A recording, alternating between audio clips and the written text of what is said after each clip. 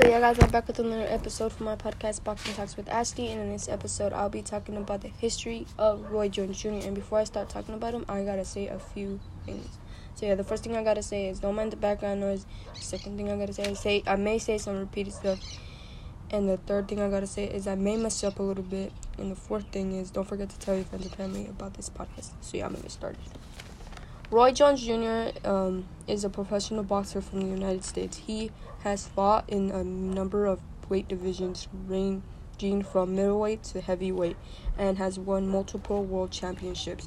He is generally considered to be one of the finest and most versatile boxers of all time. Roy Jones Jr. was born on January 16, 1969 in Pensacola, Florida. He started boxing while still a child, and by the time he was a teenager, he was showing outstanding abilities in the ring. In 1984, he was victorious in the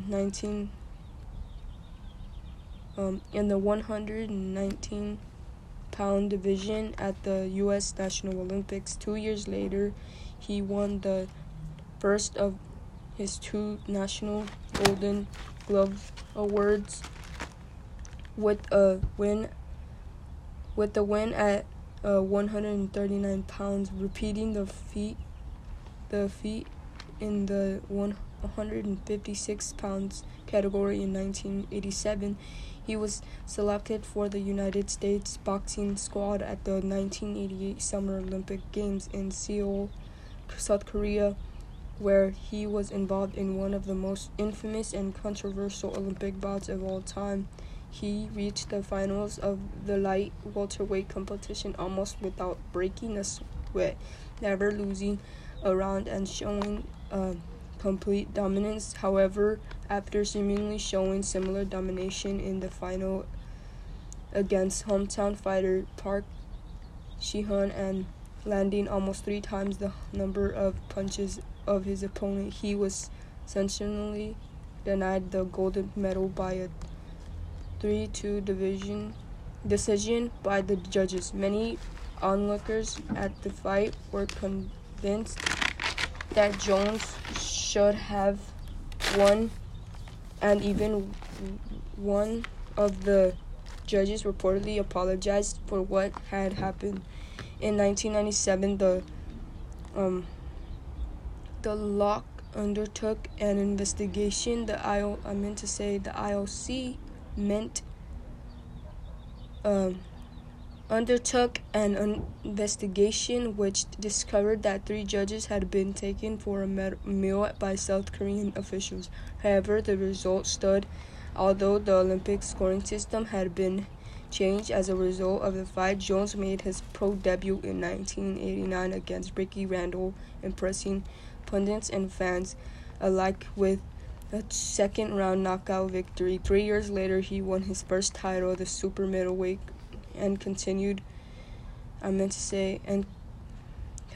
Americans Championship from the WBC. In 1993, he went on to record his first world title when he beat Bernard Hopkins to capture the IBF middleweight belt. Jones had fractured one of his knuckles in the lead-up to that bout and still had to fight Hopkins with full use of only one hand. In 1994, he successfully defended the title against James Toney, who was also the IBF super middleweight champion.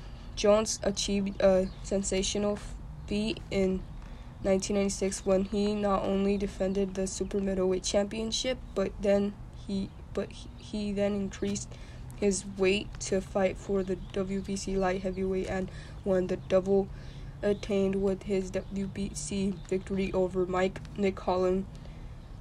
Had not been achieved anywhere in professional boxing since the late 20th century. At this point, Jones was regarded with something close to awe by many in the world of boxing, and fighter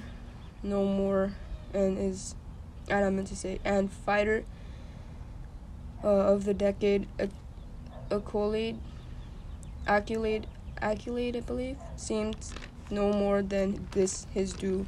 He continued to dominate in the ring through much of the 1990s and even into the 21st century. Jones performed another remarkable feat in 2003 when he moved up the weight class yet again to fight at the heavyweight division. Before him only Michael Spinks had been a light heavyweight champion who had gone on to win a belt in the heavyweight division, but Jones matched his achievement with the win over John Ruiz. He also beat Antonio Tarver that year, but in a 2004 rematch with Tarver, he finally suffered his first defeat of his professional career. The sight of the previous all-conquering Jones being knocked out was startling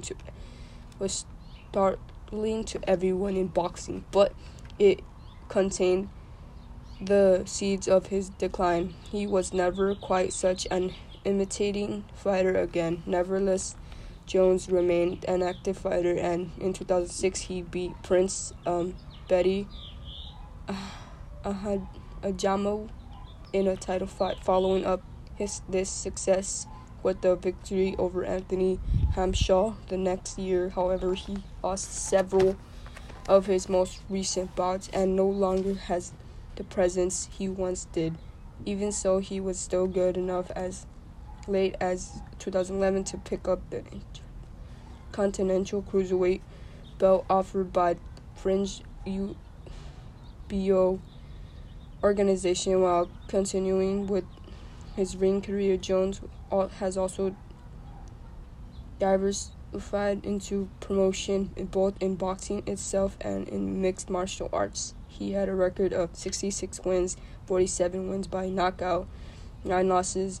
He has a total of 75 fights. The Boxing Writers Association of America awarded him the title of the best fighter of the 1990s. Jones is the only man ever to become heavyweight champion despite beginning his boxing career in the light middleweight class. Outside the ring, he has worked as an actor and a rapper, as well as performing some sports commentary duties.